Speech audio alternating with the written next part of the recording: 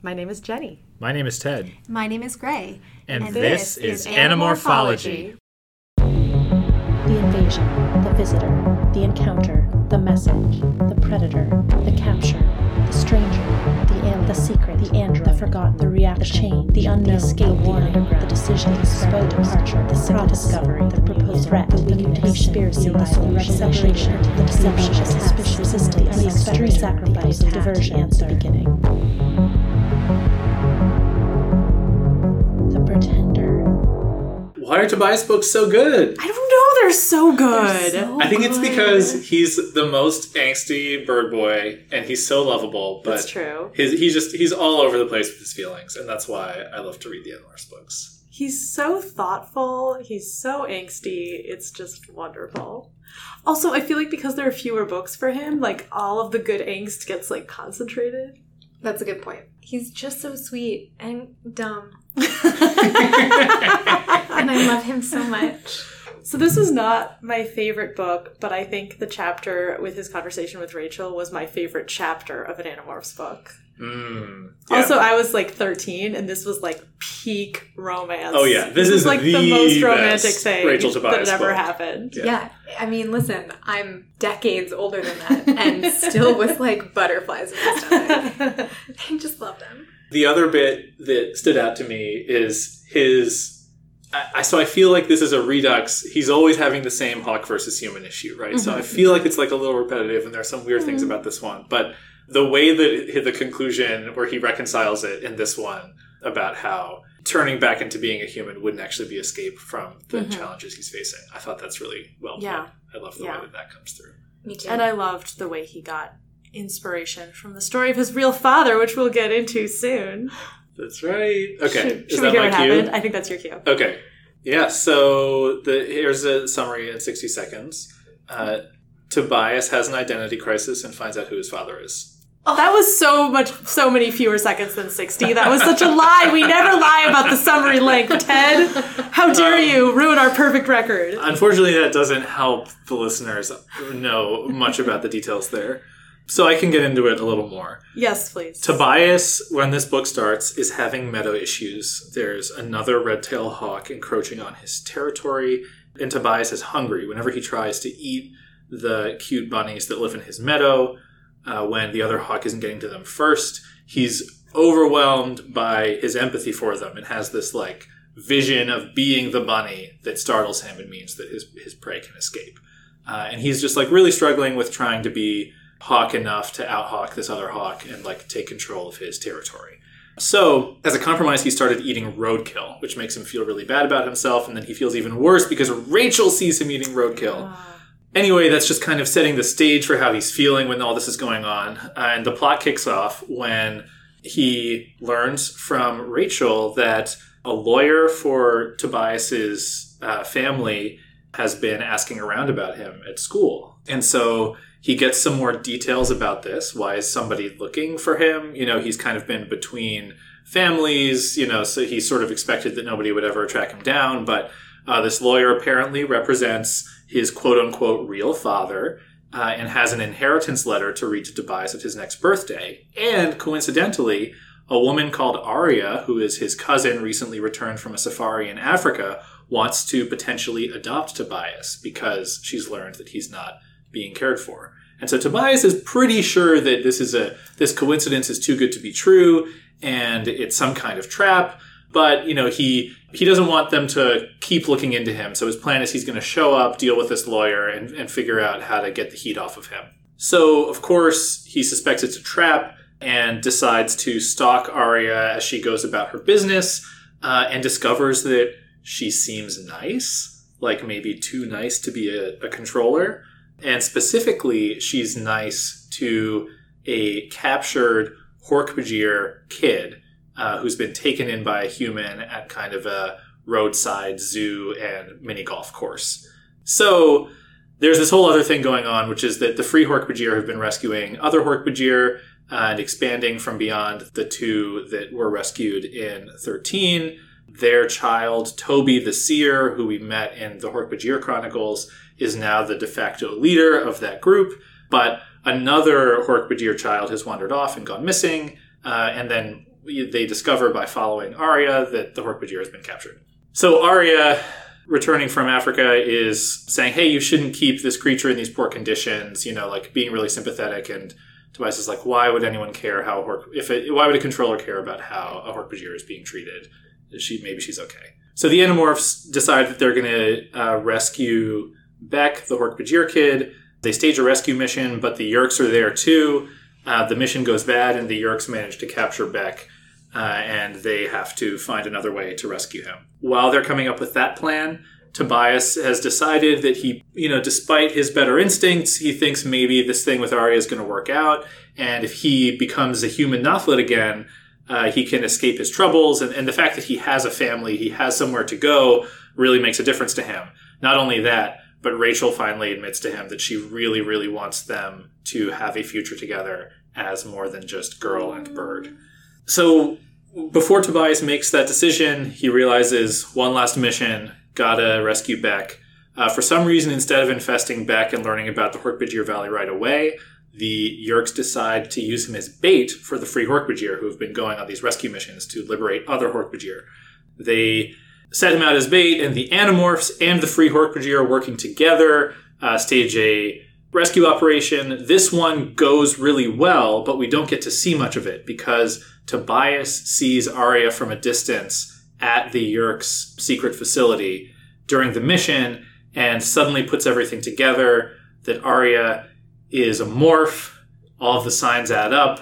His cousin, his potential family, is actually just Visser 3. Tobias goes into a spiral of self-loathing and does not participate in the battle at all. So they've rescued Beck. That's all good. But Tobias still has to deal with the fact that this lawyer and this fake cousin, who's Visser 3, want to talk to him. If he just never shows up, he's worried that they'll pursue the lead, trace him to Jake, trace Jake to Marco and Rachel, trace Rachel to Cassie, and then all the Animorphs will be compromised. So the only way out is to sort of spring the trap and try and throw off their suspicion. So Tobias shows up on his birthday. The lawyer's going to read this letter from his so-called real father, and Arya is there too. He learns pretty quickly that the lawyer is a controller because he's afraid of Arya and Morph, or he's afraid of Visser 3 and Morph. But improbably, the father letter is real. It is actually a letter that Elfangor has written to his son Tobias, brought out of a pocket dimension or from the future or the past. We don't know. We don't know the timing of this from Elfangor's perspective or the Element's perspective, but it's a real letter explaining to Tobias that, hey, I'm your alien father, and I couldn't be there for you because of my cosmic duty. And Tobias is overcome with emotion, but thankfully, he's really bad at facial expressions, having been trapped as a hawk for so long, and he manages to not cry. And then, after he has a chance to think about it for a second, he puts on this tough guy persona and is like, oh, so my father was some crazy guy who thinks he's an alien? Did I get any money? No? Okay, see ya. And his acting is good enough to throw Visser 3 off of the trail. After this encounter, Tobias doubles down on trying to be the kind of person his father would want him to be, having inherited some of this cosmic duty. And he also realizes that being human wouldn't actually make his life that much easier. So he flies as a bird to Rachel's house, and they have birthday cake together. Girl Aww. and bird. That was perfect. That was exactly 60 seconds. Well Much done. better. On average. That's the way to do it. I didn't even mention, he deals with the meta thing. I guess that went without saying. Yeah, he gets over his issues. He gets over it. Every time you say that, I think you're saying a meta thing, which is different, A meadow thing. I know where we should start. Hey, I got maybe 50% of my prediction right. You got all of your prediction right. It was so good. No, wait. Your I wouldn't prediction say was that all. Lauren would come back. I thought it was a Lauren family member. Oh, Which Okay. it was yes. not. And you said that the family member was a controller, That's so you true. totally called that. And True. I was just totally throwing you off by being like, haha, how could Tobias ever find out that Elvangor was his father? You were trolling me again, which Yeah. is a theme, but also I'm really glad that you did, because when we got to the end and I was like, it is Elfangor, and I was very delighted, and I loved the whole letter bit at the end. But Yeah. I got so much of this right. I'm feeling very proud of myself. Thank Yes, you. nicely done. This reinforces our theory, which people may or may not have heard yet, that you secretly read all the books as a child and have just been playing a long game with us. I'm just saying, I really would be getting many more of these correct. You would be able to help Or yourself. at least closer. Well, okay, let's talk about the title then, because it's one of the better Animorphs book titles, I think. It is a very good title. Liked it a lot. I mean, do you think it has more layers than Arya? Oh yeah, there are so many layers. Okay, tell me about the layers. Because, so Tobias, he's morphing into a bunny on the cover, Uh-huh. and at the end of the book he decides he's going to pretend to be the mama bunny to take care of the little bunnies, right? Okay. Tobias he's a pretender both at being a hawk and being a human, right? He's trapped in between.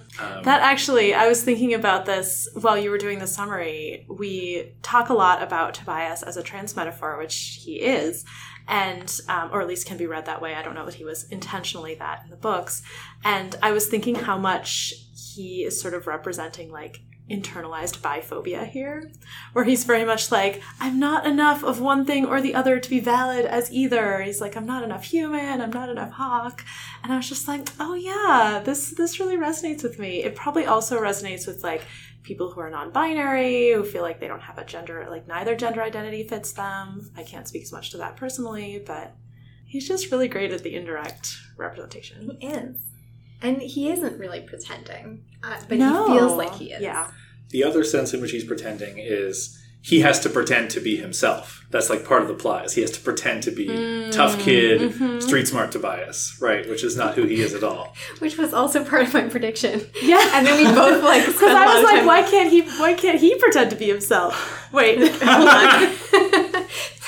So thank you for helping my prediction get you're better. welcome. You're welcome. No, it's a really good title. I liked the different layers of it. Maybe just like Tobias really is human and hawk, Visser 3 really is, if not part of Tobias's family, at least a family friend. He is. He is a close associate of Or at Elfangor. least- He's like Visser the 3 dedicated nemesis. He's a real piece of work. Can we go to that bit where he tries to say something nice about Elfangor at the end? Can we just touch on this briefly? sure. Because I find it very upsetting. I have a lot of Visser 3 thoughts, so yeah. So Tobias has pulled off this amazing pretending, and Arya/Visser 3 is off the scent.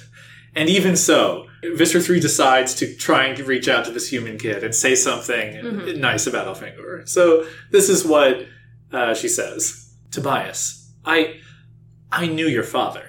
We were, shall we say, on the opposite sides of certain issues. But he was no fool. Suddenly Arya/Visser 3 smiled. It was a faraway smile, like she/he was remembering something from long ago. Prince Elfangor Serenial Shamtul was no fool, and the galaxy will not soon see his like again. And then later Tobias overhears them debriefing. Oh, him? He's street trash. A waste of a yerk. Elfangor would be ashamed. His son should be a warrior. A worthy adversary, not some young fool. A pity, really. Yeah. You ate him! Wow, that's really true. That is inescapably true. What? How have you romanticized this? Yeah. Post cannibalization. Post meal. I did think a little bit that might have been like Alarin's memories of him, not Visser 3's. That does not make any sense. That is not true. But that was a little bit my...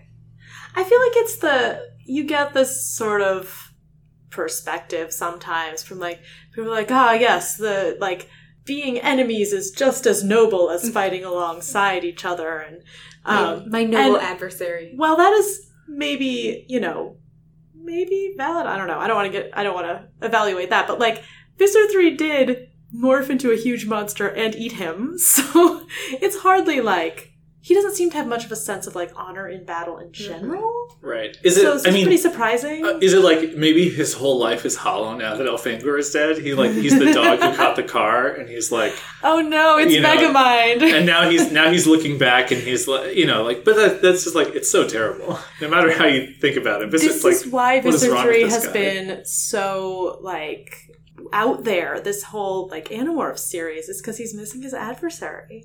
It's true. Sure.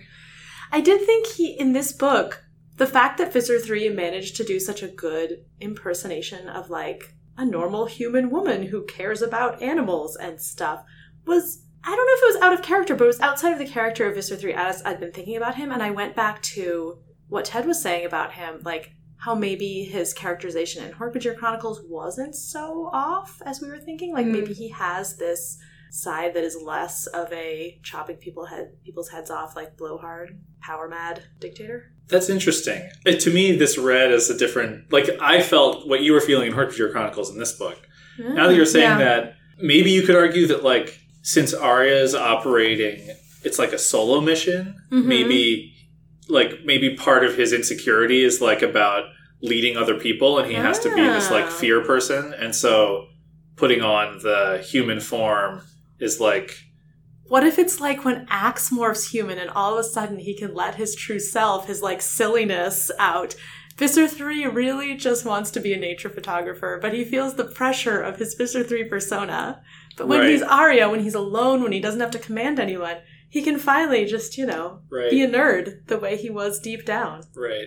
Yeah, it could also be like a sort of like, I don't know, creepier thing, right? Tobias points out that he's like, checking himself out in the mirror and like adjusting his hair and like taking care of his appearance, and then he was like ogling the delicate female Andalite form in Hork-Bajir Chronicles. Whoa. So this is like I don't know if we know enough about Visser 3 to speculate about the he really just stuff, wants like a delicate, beautiful female body. Do we even know that like Visser 3 is male? Well, your gender is very confusing. Right. I sort of feel like we should be using gender-neutral pronouns for all Yeerks, because we haven't gotten anything from them like we got from Axe saying, but I am a male, right? Yeah. The Yeerks don't seem to... They sometimes refer to... They use pronouns to refer to each other and each other's hosts, right? Like the guy in Book 8 talks about his dead Yeerk friend as being a she, and it could just as plausibly be the Yeerk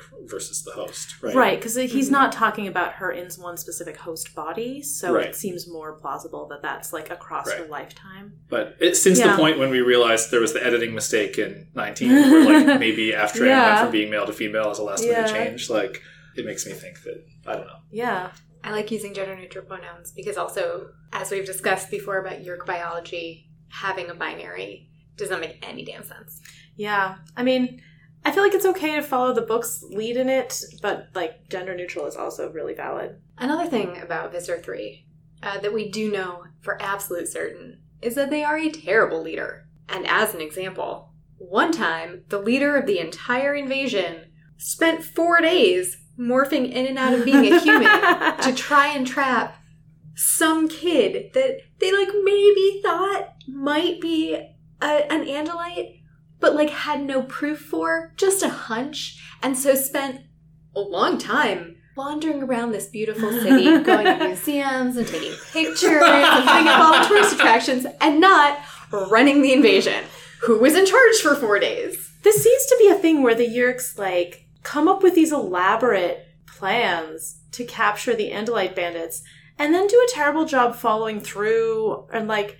Their strategic priorities are really maybe not the best. It's definitely some weird Visser 3 thing where they're like, oh, I've had this wild idea. It's Elfangor, like, the amazing Elfangor. Suddenly we have to put all of our resources into this. Forget everything. Cancel all the plans. I'm diverting all the funds from our, like, ground Dracon beam weapons emplacement.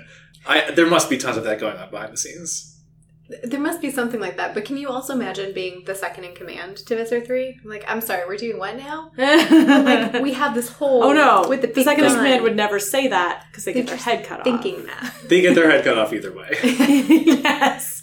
Visser 3 can tell that they're thinking that. No, but it really is impressive that Visser 3 manages to be so cool about being in Arya's persona for, like, an entire, like, few days. Mm-hmm. I really didn't think that they had it in them. I agree. It's also very odd because they are really trying to act as Arya, including, as Ted mentioned earlier, saving the life of a young human child.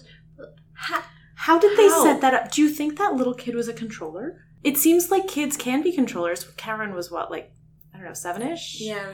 And this kid seemed like a toddler, so it seemed like the kid ran into traffic. That's not something you can just make a kid do. But if the kid had a Yeerk in it, maybe. I don't know. It all seemed very unlikely. Yeah. Yeah, I don't know. The other thing is that Arya is a morph, right? So there's no woman's mind that can, like, coach Visser 3 on being a human. Right. So that actually makes it a lot more impressive. I don't think that really clicks for me until right now. Mm-hmm. Yeah, it's not like Visser 3 can just, like, mine Arya's mind for, like, oh, how do you normally live your life? Right. So, like, I mean, it's not as impressive as the Visser 1 pleasing Marco's dad thing, right? Because you have the memories and stuff to go on. Right. Yeah, and we don't see Visser 3 interacting with. And Visser 3's never people. been in a human host body that we know of. No, they. Well, because at the beginning it gets is out Limo of a Guy? ship. There's like Limo Guy in book 6. No, well, okay. Is that also they've been a in a morph, human or- morph. Right. I'm sure that's Oh, a I see morph. what Do you you think Visser 3 is Ever giving up leaves their Andalite. Andalite body, Right. except for being in the Yeerk pool, which, as we've discussed, is difficult. Doesn't make any sense. Yeah. But I see what you mean. Yeah. Visser 3 has never had a human host, Right. and so has never absorbed like human norms directly, which would make this really, really challenging. And to give into instincts that are very much against self-preservation, right? I mean, so Visser 3 in Arya's body kind of dives in front of traffic. Visser 3 is such a coward. It just seems very impossible to me. What if this is after the Hewlett Aldershot caper? With the they've learned about Visser 3 has learned about. I'm sorry, you mean the Hewlett Alder plot? Yes, Just checking. I mean, no, we should leave that in. After the Hewlett Alder plot, Visser 3 learns about the dangers of traffic because Chapman runs over Hewlett They're just Aldershot really III obsessed with that with now. his car. Yeah, and so that's been kind of kicking around in the old noggin. And they're like, okay, this is the one thing that we can do. And so they've been practicing. I think everyone involved must be controllers, and they've been practicing this. Yeah, the truck driver must be a controller. And Visser 3 was like, you hurt me at all. You and, these 12 other people are dead. All right, fine. Yeah. It's still it really a strains. It really stretch. strains believability. Yeah. Like, it seemed like Axe was really skeptical when it happened. Axe is like, yes, she is not acting as a controller would. And Tobias, is sort of taken off and, in this whole fantasy of, oh my gosh, she's actually really a human and I could do this. Mm-hmm. But it seemed like Axe was skeptical. But, how do you watch Arya diving into traffic to save a human child and assume that it's scripted? No, it's a good point. But I think that Axe is taking into account what he and Tobias have been seeing all day, which is this woman going in and out of her hotel room, bathroom, every 2 hours. And Tobias does not pick up on the fact that means she's definitely by that point. a morph. But Axe knows that Tobias doesn't have his, time sense. You'd think Axe would be like, it was every 2 hours. That's a little suspicious. Have we thought about a morph? He's a little too nice, right? It was like how he was he didn't tell Rachel Tobias is dead in book 22, right? Yeah. He says Tobias is missing. It is kind of in character, right? yeah. He's maybe just unless Tobias asks me, maybe I don't say anything. This is a human affair. Or I just I don't have to I don't know for sure, and so I'm hiding behind that because I don't want to mess up. No, so Tobias's dumb hopes. because Tobias then beats himself up later for not having realized it, and his illusions are shattered, and he's very upset about it. And in fact, it takes him out of the action for the entire last battle sequence. So bad decision, Axe. But also, hey, Axe, you only know one other being on this entire planet that can morph.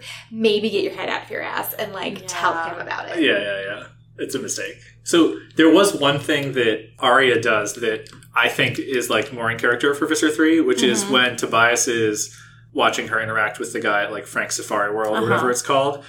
They have little Beck, the Hork-Bajir, in a cage, and he's like, yeah, I'm going to call it the Living Razor, freak show. And Visser 3 Arya is like, you could maybe say that it was some kind of alien, and people would believe that, you idiot. Do you think the goal is to get it known so that the free, to use it as bait for the free Hork-Bajir / the Andalite bandits? Yes, 100%. Yeah. But there's something it's in weird that Arya would suggest that this might be an alien. Right, and that sort of contemptuous way that I feel like Visser 3 is reveling a little bit in these humans are so stupid. This is clearly an alien, and they don't know it. So I'm just going to, like, gift you this knowledge with, like, a big wink to myself. Do you think Visser 3 speaks English? No. But Alarin does. Alarin. Obviously, translator. When you morph human, you have the English instinct, right? Yes, in your English DNA. is instinctive. Yes, it's true. Well, yeah, I mean, I guess it's the same potential plot hole that we had with Axe, where it seems like... Since Alarin's there, his brain chip probably can do the translation. Yeah, on the but fly, right? when That's, I think, Elfangor what was a the actual- taxon, he couldn't speak taxon. And so we're like, wait, how can Axe speak English when he's in human morph? Yeah. It's a thing we've called out before. It's not really distinct to It this. doesn't really make sense. Yeah. And I think it didn't occur to me because I sort of assumed that Arya was a person and not just a morph. But yeah.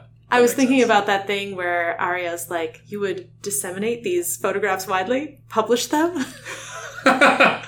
Which I did not know the word disseminate when I read these books for the first time. And so every time I hear the word disseminate, I think of that line. And I was just thinking like, Visser 3 is like having trouble like adjusting their vocabulary to be like human normal. And then I was like, wait, why does Visser 3 have an English vocabulary? All good questions. I would love to see Visser 3 struggling with the human morph as much as Axe does. Yeah. That would just be so funny. You'd think they would at least have After some this book, trouble I doubt with we it. ever get it. I don't remember if we ever do. I But don't know. it would be so funny. I hope so. That would be great. They didn't fall down once. Yeah. He seems to have adjusted to having The two coordination involved with like diving towards a child and like rolling into the median strip. There must have been so many practices. Like, It was a hologram. whoa! How much was a hologram? Was the truck a hologram? Yep, that was a hologram. It was all whole thing. hologram. It was that a whole hologram. corner. And it was a really good hologram because it went up and around too because they were flying. Yeah. It was not just, the circle. I don't know. Is your technology that good? Because Axe says it's embarrassing how big their like ground-based Drakon beam is. Well, size isn't everything. That's Axe's point. Okay. Anything else to say about Visser 3? As amusing as they are, we're really shortchanging the true yeah. heroes of this book. It's true. I feel like the longer we do this podcast, the more comfortable we get expounding on everything at great length. Here's a question. Why did Visser 3 even bother with Arya? What a great question. It doesn't all you needed was the lawyer. You already had the lawyer. Yeah, you see how Tobias reacts. He doesn't trust anyone besides himself. Uh-huh. This is already... He could have, I guess, killed the controller and taken the persona of the lawyer, but I think Visser 3 concocted this scheme and really wanted to do it. And was like, how for can some I be involved? Inexplicable reason. He needs to be involved himself, and he loves the idea of wasting everybody's time walking around and visiting museums in human morph. Right? Like, that's the only thing that makes Well, sense. that's true. Like, they're so obsessed with Elfangor that, like, they have to concoct a big scheme because, like, otherwise it won't feel satisfying. And going around for And they days have to be personally involved. Can't thinking delegate. about how Elfangor's son might be watching me is, like, just the best thing for Visser 3. It's creepy. It is. It's creepy. I mean, the other thing, and maybe this is a good segue into our next topic of conversation, but it also is some pretty severe psychological warfare on Tobias. Yeah. It really is. And Oh, yeah. he's torturing Elfangor's son and maybe enjoying that a little bit. Yeah. Can we talk about the self-loathing? Let's please. It was really intense. Yeah. We see when Tobias finally realizes what Arya is, that Arya is Visser 3, like we've said, they're in this battle, and he just, like, can't fly anymore. He says, he's, "Fool, Tobias, fool. Every 2 hours she went back to the bathroom at the hotel. Fool." And then he realizes that Arya was a morph. I felt sick. I could barely flap my wings. I couldn't think. I couldn't see. Everything was just spinning around me. I hadn't realized till that moment how much this hope had meant to me. A home, a family. Not for you, Tobias, you idiot, you fool. I hate you. I hate you. I want you to die. I couldn't fly. I landed hard and lay there in the dirt. I just kept saying it over and over in my head. I hate you, Tobias. I hate you. I want you to die. That's really intense. Yeah, it's heartbreaking. Yeah. And it's been building for a while, right? It jumped out to me in this book specifically. So he has this whole thing where it's him versus the other red-tailed hawk. and he has a real chip on his shoulder about like being too weak to be a real predator. And he keeps thinking like, oh, I have to solve this myself. I have to be strong. I don't want the other Animorphs to help. I don't want them to see how weak I am. And that like, you know, he's trying to be tough, and he's thinking like, I used to be this wimpy kid, you know, that I got picked on. I was a bully magnet. And so it's like he still hasn't gotten over that part of his life where he sees himself as like the victim, and he's like carrying this weight on his shoulders. And so it's all kind of right there below the surface. Yeah, I mean, I think he feels unloved and unlovable, and that is something, it is a trauma that he has been carrying with him, and is unable to find a way through because he's in this situation where he's still trapped and stuck and kind of pushed outside of the group in pretty meaningful ways. It's just heartbreaking.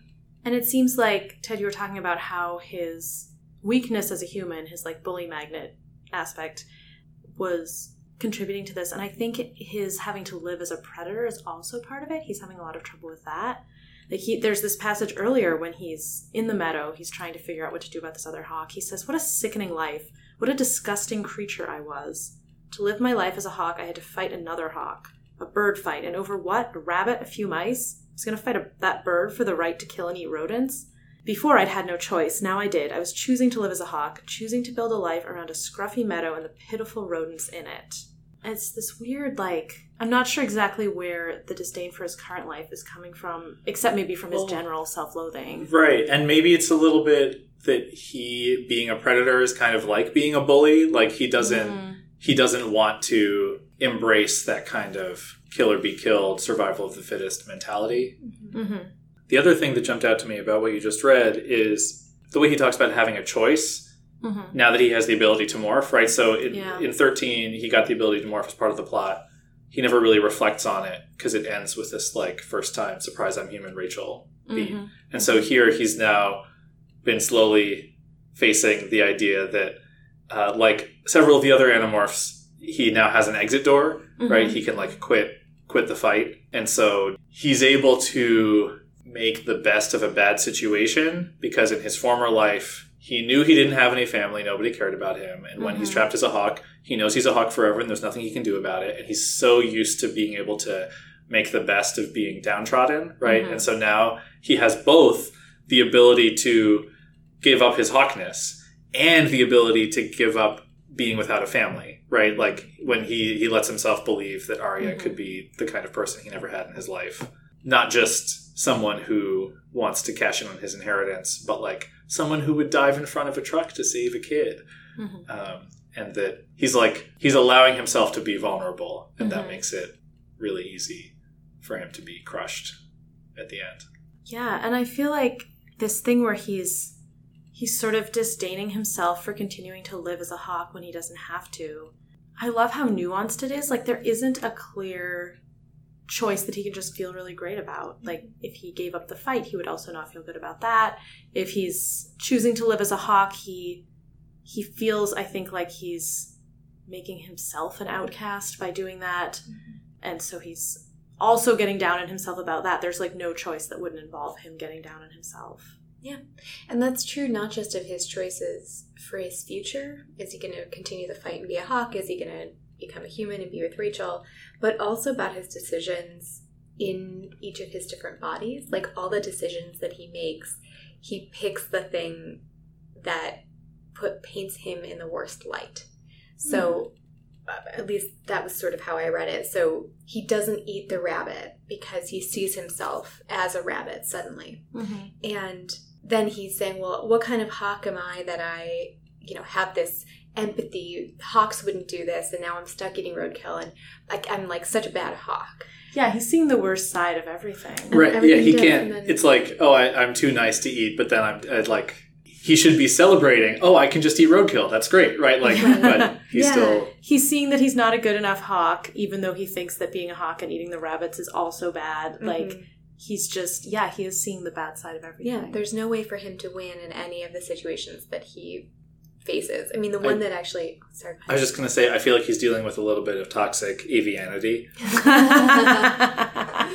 The pressures that Bird Society puts on him to be tough what a good are really unfair. Yes, it's true. I mean, and also, I think he has a very misplaced view. Now, I've never been a bird, so what do I know? Obviously, Tobias is really into this whole bird thing. So. Yeah. How dare you? That was only last book, right? Oh, man. I'm sorry. But he has this whole thing about how he's trying to rescue Beck, and he gets squirted with acid that almost kills him. He drops the kid, as you would when you're squirted with acid that almost kills you, and like rolls into water and manages to survive. And then he spends several chapters beating himself up for having dropped Beck. And he says, I let pain distract me because I wasn't focused. The human in me had given too much weight to pain. A hawk knew better. A hawk didn't care about pain. What? That doesn't make any sense. Obviously, animals care about pain. It is how they tell that something is wrong. Yeah. My note here was, come on, Tobias. Tobias, buddy. Like, I understand that. I know you're sad, and I get it. My note here was, the hell it doesn't. But I mean, it just doesn't. It doesn't make any sense, and I think it is that kind of the self-loathing that is making him feel inadequate, no matter how reasonable his actions are. Yeah, definitely. That's why Rachel is so important to him, right? Like, because here's someone who actually cares about him in a legit way. Like, that's not something he's had before. Like, his family, there was never anyone like that. It seems like, you know, he says in this book, like, I was friends with Jake. But, like, what we get in book 1 is, like, we weren't really friends. I guess we were sort of a little bit friends from Jake's point of view. Like, he's never had this person who's just there for him. And he also has Axe in this book, too. Yeah. Right? Yeah. And you get to see both of them really supporting him and Tobias not letting them, right? We've commended Tobias for being able to be emotionally vulnerable with the rest of his team in previous books. But in this book, he's struggling with that. In trouble. Yeah. Well, there were a few... like moments that I feel like were really positive in the book. A lot of them had to do with Rachel. Like there was the really fun traffic chase sequence, and then the thing where he like grabs the strut of a helicopter, and it turns out he didn't even need to, but it was super awesome. And it's just like him sort of doing fun stunts with Rachel. And then there's also some really nice things where you're like, wow, he really, really trusts Rachel to be there for him. Like, he's going into the lawyer's office in Human Morph, and they have to be really careful who they position in the area because they're like, this is probably a trap. But they have Rachel in the laundromat next door, and her plan is, like, if he screams, she is going to go into the bathroom, morph a grizzly, and go through the wall. And he's like, you know, I pitied anyone who was in the bathroom when Rachel needed it. And then he's like, I wasn't really scared. It's really comforting knowing you have an on-call grizzly. Right. It was just really nice. Yeah, so there are a bunch of great moments of their dynamic. So when they first are going to Frank Safari Land in Putt-Putt Golf, first Rachel terrorizes a bald man so that they can sneak in. That's right. But then Rachel's kind of like, oh yeah, you know, let's not tell Cassie about this place because it's the kind of place that she'd want to come and shut down. But then as soon as Rachel sees how poorly the animals are being treated, she's like, you know what? Let's tell her. She'll get Jake to go along with stomping this horrible place out of existence. You know, I'm not exactly Miss Tree Hugging, Don't Eat Meat, Let Animals Vote, but come on, this sucks. And then later she gets to bash in the wall. Yeah. And then, later she's like super excited about it. When they come back to rescue Beck, Jake, Rachel, and Tobias are part of the initial strike team. And Rachel goes elephant, and she's going to knock out the back wall so Tobias can run in and rescue Beck. And Rachel's like, hey, did Jake say knock down one wall, or did he say knock down some walls? Dripping with fake innocence. And then Tobias is like, okay, you know perfectly well what Jake wants. On the other hand, it's dark. And Rachel laughed her slightly insane, ready for a fight laugh. It's great. And there's a bunch, Gung Ho Rachel is so delightful. How could you not love her? So the last book we said was the best Rachel book, and I agree that it is the best book about Rachel's internal struggles. But this is my favorite Rachel book so far. There's just so legit. Much of Rachel yelled in that giddy way she gets whenever she's an inch away from utter disaster. Oh, it's so good. I really liked the conversation they had. They're, like, surveilling this hotel. And Rachel's like, you are the world champion of coping with weird situations. Yeah, well, not always, Tobias says. Sometimes I just wimp out. What do you mean? And he says, let's crank it to the west a little more, catch this trailing breeze, and take a load off our wings. Ah, something you don't want to talk about. That's cool. Yeah. And then a short time after that, he says, Rachel's blunt, but sensitive enough, too. And I was like, yes, that is what we saw in that conversation, where she's very straightforward, but straightforward about, like, oh, you're putting up a boundary there. I respect that. She's just going to say that right out loud. Right. And also, like, when he keeps waking her up in the middle of the night, like, constantly throughout this book, and she's totally fine with that. She's there for him, but she's always complaining about it. She's so... And, like, he's like, you know, he wants to know a lot more details about Arya, and he's like, Arya? Isn't that a song they sing in the opera? And Rachel's like, what are you asking me for? Like, I don't know anything about her. I gave you all the information. Let's move on. And then he asks something else, and she says, I didn't exactly cross-examine her, Rachel said snappishly. I laughed. Don't ask me why, but Rachel being cranky always makes me laugh. Yeah. It's so good. Which is great because I had forgotten that by the time I got to the part where they're flying and she asks him to tell her about... It's right after the world champion of coping with weird situations. Mm-hmm. And she says, so give me the 411 already, she grumped. We have 10, 20 minutes of flying and I forgot to bring a book to read. And I was like, I love grumpy Rachel. And so does Tobias. Like, we both just think she's so charming when she's grumpy. Why did she bring up the sure I'd eat a rabbit thing? Do either of you have that written down? I'm just remembering. He says Tobias is, like, super sensitive He says something about, like, you know, mice, rats, rabbits, and she says rabbits, and he's like, look, don't get on my case with, like, Thumper from Bambi and, like, all this stuff. Right, like, and Rachel's like, no, I need a rabbit. Like, people eat rabbits. Like, no, I just meant that sounded tastier than mice. Right. They also have, when they're stalking Arya for the first time, Tobias is like, oh, I can't see through windows as well as you because of our, you know, fun fact about hawks versus eagles. And Rachel's like, oh, it's a good thing that you can't see because she's changing. And Tobias is like, do you mean she's morphing? And Rachel is like, no, you idiot, just changing clothes. She's morphing from a pair of sweatpants and a t-shirt into a dress. The dress is, about 3-4 years out of date. And then she, like, gets on her case about the dress again later, which, first of all, who the heck pays so much attention to fashion that they don't wear a dress, like, 4 years after they got 13-year-old girls. Not me. Maybe 13-year-old girls. 4 years ago, she was 9. It, like, didn't even exist. But also, I just love her being grumpy about the fashion. I also really loved that scene because he turns away and Rachel's kind of chatting about what she's seeing through the window. Lots of camera equipment, nature photography, whatever. And he says, the glare is shifting. Is it safe for me to look? Rachel says, are you always this nice about being a peeping Tom? I am never a peeping Tom, I said sharply. I love him. And I softened my tone. I cannot use my superpowers for evil. Which, I love him. So great. But also, yeah, I mean, what a great point. He could, and, you know, go and spy on Rachel every night if he wanted to. We just had that scene with David maybe being in her bathroom, being like, go ahead and shower. And we just get such a contrast. Absolutely. Also contrast with Marco, incidentally. Doesn't get brought out as much. I love Tobias so much. I loved the things that he had to say about how beautiful Rachel is. Well, we'll do the good stuff first. Okay. Interesting. I really liked the bit where, so she's morphing into an eagle. Rachel is a beautiful girl. She's beautiful in that way you know will last her whole life. She'll be a beautiful woman. But beauty alone isn't that big a thing. What makes Rachel Rachel is what's inside. And watching her morph to eagle was like seeing her soul emerge through her flesh. Which is, quite the statement. I liked the Rachel would be beautiful in the middle of mudslides and hailstorms. On a sweet sunny day, she made my heart ache. I know. Wait, let me just find the other bit about turning into an eagle. Sorry, I can't find it in my notes. There's another thing about, sometimes it seemed to me that this body suited her better than her own. Right. So I love all the inner beauty stuff. That's great. But he's, like, weirdly defensive about some things here. He says, was she more beautiful to me because she was a bird now?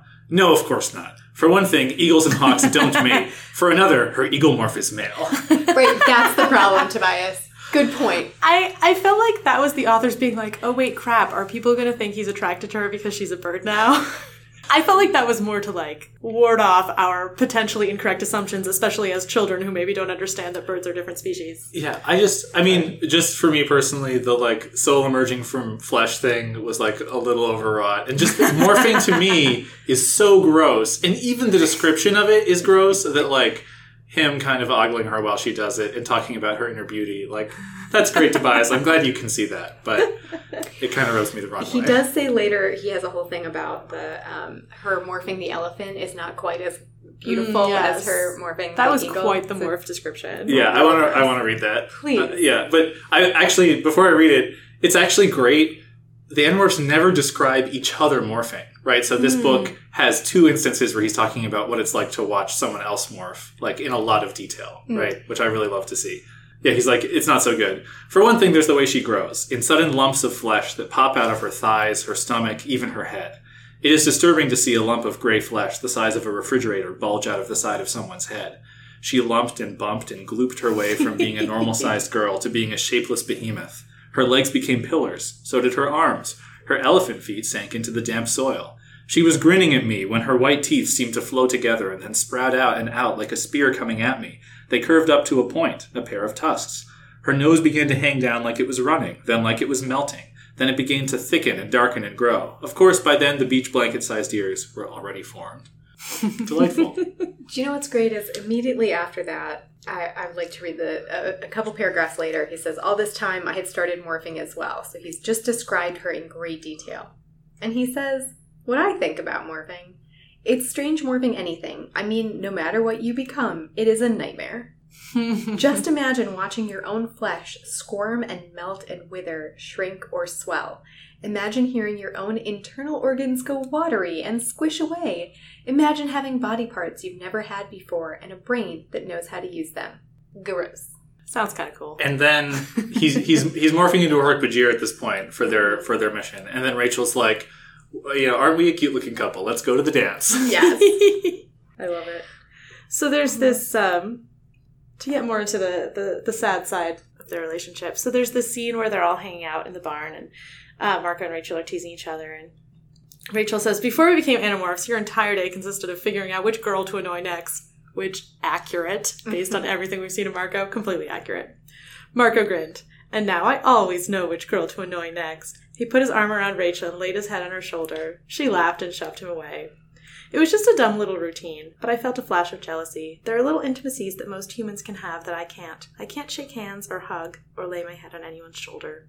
That's so true. Yeah. It's also a good call out of what Ted said in our last episode about how Marco and Rachel have a subroutine going. Yes. Oh yeah, it's so clear that they are more friends than enemies at this point. Oh yeah, no, this is like a thing that they both enjoy. Since you brought that up, the other one that jumped out to me was when they intentionally get themselves trapped so that they can rescue Beck the second time around, and Marco is the only one in a bug morph that can see, so he's narrating kind of like what's going on. And they're in a cage, and they're like, okay, how strong are the bars? And Marco's like, well, strong enough to hold Hork-Bajir in a cage. How strong would you make them? Yeah. And Marco's like, so we need to unlock the lock. And Rachel's like, wow, Marco, with a brain like that, maybe you could be our seer. Like the Hork-Bajir have seers that are smarter than everyone. And Marco's like, haha, you got me. It's great. Rachel's always looking for an in. Mm-hmm. Yeah. It's really enjoyable. I enjoy that kind of banter, especially in text. To go back to what you were saying about Tobias feeling like, he's like left out because of these basic human interactions, right? Yeah. It's also so great that that's what saves him and all of the Animorphs in this book. So right? true. It's this, even when Tobias was first back as a human in book 7, when the Alamist was like tempting them, we had this thing where he like flaps his arms to get away from Rachel. And so that whole final scene where he learns about his father is just like that turned up to 100. Like this is one of the big standout moments in the Animorphs series for me. Is just like his realizing how devastating all of this stuff is, and then not being able to show it and express it, and how that it's like, I just love that thing that is hurting him so much day to day is also something that works to his benefit in this book. The way there's a chapter that ends, I had forgotten how to use facial expressions. I was used to being a hawk and not a human. It saved my life. Yeah. That's right before you get that scene with the Yeah, and then at the end, he, like, walks away, putting on this tough kid persona, and then he's like, and I decided I was going to morph human just so that I could cry. Yeah. Yeah. See, I wanted to cry. I wanted to cry a lot for a long time, and hawks don't cry. It's really, Ted, you talked about this a little bit, but it's really great the way he ends up embracing both sides of himself. It's like the epitome of the thing we've talked about that these books do, where it's like always seeing both sides of the situation and sort of embracing both. And this is very like deliberately that. One of the things I say about this that I wanted to bring up was it occurred to me for the first time that what I thought was so unique about me, that I was half instinctive predator and half human being, wasn't so unique after all. Every human, Jake, Rachel, Marco, Cassie, all humans, kind of lives on that edge between savage and saint. And I really loved that. I mean, I think that's a perfect description. It goes back to the prey-predator thing that he'd been talking about. What it most reminded me of was actually a line from Terry Pratchett, because everything reminds me of a line from Terry Pratchett. But at some point, he describes humans as we need stories to tell ourselves to be human, to be the place where the falling angel meets the rising ape. I think that's exactly where Tobias is. Yeah. And it's the themes that we've been, like, it's the predator-prey thing, but it's also the larger themes of, like, how far into savagery do you go to defeat the savage? Like, the Animorphs have this whole long discussion of, like, about ruthlessness. They have it with the Free Hork-Bajir, who we haven't talked about a lot. But it's, you know, they push, you push back. And Cassie's kind of arguing, okay, but you can't always do that. And Tobias has this, like, long thought process about, like, okay, yeah, sometimes you have to do that and sometimes you don't. Like, sometimes you can not do that, and the tricky thing is figuring out which to do, and you can't come up with a hard and fast rule. And it's sort of like what Jake and Cassie were both saying at the end of book 19, when she was trapped as the caterpillar. Jake's like, yeah, I guess oftentimes you have to do, like, the sane, reasonable thing, but, like, sometimes you have to do the really hopeful, implausible thing. And yeah, you never get a hard and fast rule. You have to keep both sides. Right, yeah, the hawk versus human thing is a false choice. Right? Yeah. Like, it's a real choice that he can make, but being human won't solve his and it's ethical problems. Yeah, he can't just become one thing where there's one way to act. That's not a real way to exist in the world. And he goes on to say, you know, I guess the trick is to figure out when to do which thing, when to fight, when to let up. A balancing act. And even if I went back to being fully human in body and mind, that balancing act wouldn't go away. Maybe realizing that should have made me feel bad, but it didn't. It just made me feel human. And then that's before this big end battle. And one of the things I liked about that particular arc is it really distinguished between Tobias's two concerns in the book. One is the predator prey, am I a human, am I a hawk, his ongoing struggle between those two sides of who he is. But then the other thing that happens is then in the fight he sees Arya, he realizes that he doesn't have a family and falls apart, as we've discussed. And that's a completely separate thing for him. Yeah, because he's already resolved the, like, oh, human is like a big enough umbrella that it will, like, encompass everything that I am, and I can still be human even with this hawk part of me. And then the Arya thing hits, and he realizes that he doesn't have a home, he doesn't have someone who loves him the way he thought. And it still breaks him, even though he's kind of resolved a little bit his balancing act, at least for this book. Yeah. And I think that's a really interesting distinction, because in my head, up until the point where he falls apart in the battle, I had actually kind of considered them the same thing. Like, the reason that he wants to be more human than he is so that he can have a family, he can be part of something and not be on his own and not be an outsider anymore. And actually, those are two different internal struggles for him. No, that's really true. That's a great observation. And I love the thing I've said before that these books do, where they don't just say, like, all right, this is our one theme for the book, or, like, this is the one struggle this character is going through. Like, he's struggling with not being loved, with not fitting in, with not knowing exactly who he is, and they're related struggles, but they're also not the same. You can't just resolve one and then resolve everything in that one stroke. Yeah, so this chapter 22, is really, really a lot. Well, so What do we get of the Rachel and Tobias romance before this chapter? Do we want to build up to it in this book? Sure, go for it. I mean, the way Tobias thinks about her is a lot less... I feel like he's a lot less open about the way he feels about her or, like, their status. He sort of is like, oh, yeah, sometimes I go over and help her with homework or hang out with her. And it's not quite as much like in 13 where he's like, oh, we're like Romeo and Juliet. This time she's the one who makes that reference, right? Spoilers. Yeah. And there's that little bit of being jealous of Marco. Yeah. He has Rachel. The thought, he's like, I go over and sometimes I do her homework. I don't know. I guess it helps me feel connected to my previous life. Can I really quickly jump in on that quotation very fast? Yeah. You do not go over to help her with your homework. Do you know how I know that? She won an award for being a really good student. She doesn't need your help. You can go do the same homework next to her because you like doing that. It gives you a sense of being a kid, but you're not doing her homework. Okay, you know what? She's also fighting a war against the Yeerks. Maybe some nights she just needs to not do algebra. So is he. He wants to do algebra to feel connected to his human self. And he should and can. He's just not doing her homework. She doesn't need his help. End rant. Okay. I just got momentarily annoyed at she doesn't need it. I don't think that's exactly. I think you might be reacting strongly to something that I don't know that he was really saying. Fair. But also, your feelings are valid. Thank you. I appreciate that. Go on. Yeah, I don't know. Maybe there's not much. There's the Rachel's like, let's go to the dance line.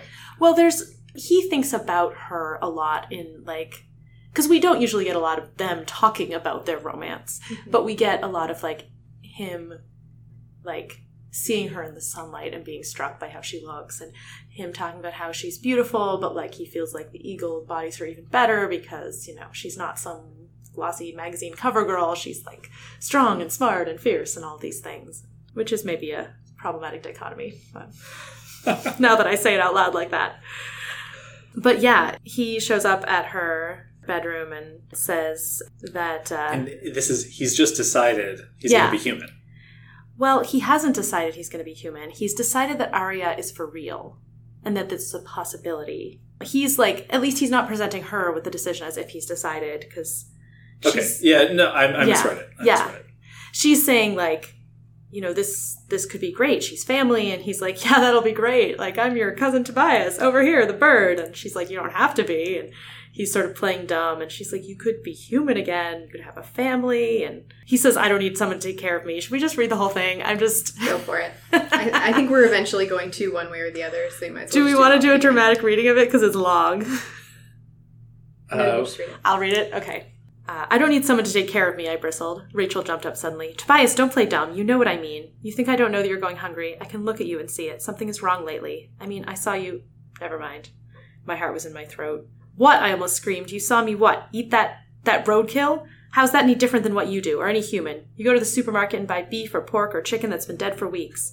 I don't care that you ate roadkill. Stop being an idiot. I care about you. And when I see you doing that, I know things are going wrong for you. But you're off in your own little hawk world and no one is allowed to help you. You'd rather starve than ask for help. You can't ever admit that your life may suck because then you'll feel weak. I'm a hawk, I snapped, a bird of prey. When we're weak, we die. That's the law for us. I'm not a human being, not anymore. No one helps a hawk. A hawk lives by his eyes and wings and talons. You're a hawk? Rachel sneered. You talk, Tobias. You read. You have emotions. Those are human things, not hawk things. I know. Don't you think I know? That's why I'm going hungry, because I'm not hawk enough. That's why I let Beck get away, because I was human enough to care more about my pain and fear than I cared about doing what I had to do. That's just stupid, Rachel said angrily. She's right. She is correct. It doesn't even make sense. You know what? You have to make a choice, Tobias. You can be a hawk, but you will never, ever, not in a million years, be a pure, true hawk. If you want to stay a hawk, you'll be like you are now, confused, conflicted, torn up inside, never knowing what you really are. Or you can be human again. All human. You can live with the Arya woman and eat at the table and sleep in a bed. And never fly, I said. Never fly again, never see with hawk's eyes, never morph again. I know you guys would all be nice to me, but I'd lose all of you. I'd lose being an animorph. You wouldn't lose me, Rachel said. For a long while, neither of us spoke. Then Rachel, in a whisper, said, What am I supposed to do, Tobias? I'm a girl. You're a bird. This is way past Romeo and Juliet, Montagues and Capulets. This isn't Kate Winslet and Leo DiCaprio coming from different social groups or whatever. It's not like you're black and I'm white like Cassie and Jake. No one but a moron cares about that. We can't hold hands, Tobias. We can't dance. We can't go to a movie together. God, Rachel, don't you think I know all that? Don't you think I want to have all that? But I can't keep changing. I can't keep becoming something different. One more change, Tobias. Back to human. You'd be free of this stupid war and free of all the danger of living as a hawk. I wouldn't have to worry about you anymore. I couldn't take anymore. I just couldn't. It was too much. I felt like I'd explode if I didn't get away from her. I couldn't be that near to her. Couldn't. I turned and prepared to fly. Tobias, it's tomorrow, by the way, your birthday. I had Marco hack into the school records. It's tomorrow you have to see the lawyer on Aria. Whatever happens, whatever you decide, come see me afterward, okay? Maybe we can have a cake with a candle. I spread my wings and flew away. Yes, that was important to read. Love it so much. I know. I legit have a notebook from 8th grade where I copied that entire passage out in code for some reason. Oh, of course you did. Yes, of course I did. I do love this chapter. It's amazing. There's so much in it. So to me, it's so good coming after the last Rachel book where she's dealing with, oh my gosh, like I knew I liked Tobias, but she has that moment where she thinks, now that he might be dead, I didn't even realize how much I cared. Right. And so I feel like for Rachel to say, like, I want you to be human again, even though your like noble sacrifice is like my anchor in this fight as much as anything else. Like, I want you to be human again for me so that we can have a thing that's just about us and not about the Animorphs. That's like really stepping out a lot further into a vulnerable place than we've ever seen Rachel go before. And it's really, really sweet. And it's also, I feel like it's super in character. Like, she had this realization in 22, and then, I mean, there was this David thing. But she had this important realization, and so she acts on it. Like, in the next book. Oh, yeah. She's like, I'm going to tell you about this. It's also really protective, right? One of the things she says is, if you're not a hawk, I wouldn't have to worry about you anymore. It's like one more person she wouldn't have to worry about protecting all the time. Like, this person that she worries about, like, the most. Mm-hmm. It is very protective because she's not thinking about the fight and how Tobias really should be there in the fight for all of them and for the world. Like, she is thinking about Tobias. I also love that she still doesn't make it all about her. She's very like, but it's your choice, right? Like, she respects that in the same way that she respects, like, this is a thing you don't want to talk about earlier. Whatever you decide, come see me after. We'll have cake. Right. And also, like, it's all in his head, and she kind of notes it. Like, she's like, I don't care about roadkill. Like, that's a stupid thing to care about. Like, all of these ideas that you have in your head don't make any sense. Like, she just knocks them down. You need to tell me about them so I can dismiss them. Like, just give me all your angst, and I'll kick it away. Yeah. I can fight it.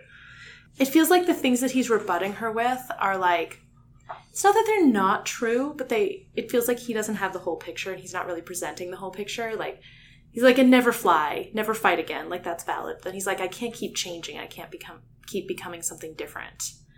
And I don't know how much that's just him feeling like he needs to hold off that decision somehow and not, like, just agree with what she's saying, and how much that's, like, really a thing. Yeah, well, it's true that it's not, she can't solve his problem just as much as he needs the realization of, like, oh, being a human isn't going to be a cure-all for the things that I'm trying to deal with. Mm-hmm. He also needs that message from Dad being like, you are of the noble lineage of people who saved the universe, right? And, like, because I feel like that's always been part of Tobias too, like, that he sees, oh, like, we can be part of something bigger, and we're doing this right thing. Our cause is just, right? And so Rachel can't give him that. She's not offering him that here. And so that's just as important to him carrying on. Mm-hmm. Yeah. That's actually the chapter that I had bookmarked, is the chapter with Alfengor's letter. Oh, I liked the romance chapter. I mean, I liked the other chapter too. I liked the romance chapter very much. It gave me butterflies. But the one that I flagged was the letter from Alfengor to Tobias. Yeah. I wonder how much you talked about, like, the noble sacrifice, him being part of the lineage. I think there's probably also a component of, like, oh, I'm not completely human, or I'm from this lineage of, like, this person who became part human, part Andalite, who, like, lived this dual existence, and I'm more at peace with it because Alfengor, this hero, who I already had in my mind as a hero, was also this thing. That's such a good point, because my thought about that had actually been, now he has a family. Right? Someone that he knows had this that someone connection loved to. him. He knows someone loved him. Yeah. And so I had gone with that, but I love also the idea that he sees that connection with this father who also lived in kind of a half state for a long time. And he's doing what his father did. Like, Rachel is sort of filling Lauren's role here, where, like, Rachel's like, you can become human and be with me. And Tobias is like, no, I have to choose the fight. This is a duty and it's important. And that's what Elfingor did, where he, didn't know he had a kid, but, he was married to Lauren and he realized he had to go back to the fight. It's also really sweet how, like, this, like, secret inheritance trope where he's, like, the hidden prince or whatever. It doesn't matter. It's just, like, it makes him feel better. Yeah, which is, like, a really sweet send-up of that trope, right? It's not like suddenly it's the burden Doesn't that he's transform his life. Right. Suddenly he has to carry on this quest. He's like, oh, actually, right. Yeah, he doesn't get a spaceship and, like, a secret quest. He just gets gets the knowledge that, his father was trying. His father cared about him. Yeah. His father wanted to be there to love him. That was really sweet when Elfingor is like, I can't tell you I love you because I don't know you, but know that I wanted to love you. I know. So sweet. I'm still mad at the Ellimist. Yeah, let's talk about that. So, when did Elfingor write this letter? Okay, wait. We know this, I think. Do we? I think. Because, okay. So there's a time matrix involved, so. It's somewhere in the lost 5 years, presumably. But they're lost. So my theory was just that it's in that 5-year time bubble that we, like, couldn't figure out where, that there was a missing 5 years. I'm pretty sure the 5 years were an authorial mistake. Okay, well then maybe but there are 13 years where... Yeah, I think it was just during 13 years. But, I was just thinking, like, theory? it's just convenient that he doesn't think, I wonder if he'll ever get my letter, as he dies. Then I was like, would it make sense for him to write it afterward? After he dies? No, after the book ends, before he dies. Oh, okay. Yeah, maybe there's some afterlife stuff here. Final note. So then the Ellimist taps him on the shoulder and be like, oh, Visser 3 is about to eat you. Do you want to write a letter to your son? Right. So, the Ellimist could have written it. No. Yeah. No. He could have, though. Okay, he could have. But that would probably be too much interference. He's probably only allowed to let Elfingor leave a letter. Okay. Also, I hate that theory, so I'm just rejecting it right now. That was the reaction. Why would we assume the Ellimist wrote it? Because he's a tricky guy. That doesn't seem like how he works. He's very much like, but the decision is yours. And I feel like he wouldn't be like, and now I'm going to write a letter and pretend it's from someone else. He says at the end, he's like, message received, father. Message received. And as we know, Tobias goes on to lay the time matrix, which contains the Ellimist. So this is all part of the Ellimist bringing about his own creation in the future by manipulating Tobias. But he just manipulated Tobias by getting Elfingor to write a letter during his lifetime. Right. This was probably... Oh, thank you. Okay, great. Yeah, you know the thing where the Ellimist brings him away and then is like, by the way, you have a son. And Elfingor's like, what? You didn't tell me that? He's like, wait, oh, yeah. He's going to really be suffering at this one moment of time. Do you want to write a letter to make him feel better? Elfinger's like, yes. After that, I will stick my pen through your eye. Tobias has a similar thought where he says, I had no doubt about who had erased Elfingor's life on Earth, who had allowed him to leave me that one short letter. Only the Ellimist could have done it. And then just before the message received... Not because he's powerful, but because he's a jerk. Sure. I wondered why the Ellimist had allowed my father to leave that letter, but I didn't wonder for long. The answer was too simple. See, I had a duty too. And who is there to remind you that what you want for yourself is less important than doing what is necessary and right. Message received, father. Mm-hmm. It's like, yeah, message received from your dad, but mostly message received from the Ellimist, who is, and continues to be, a real jerk.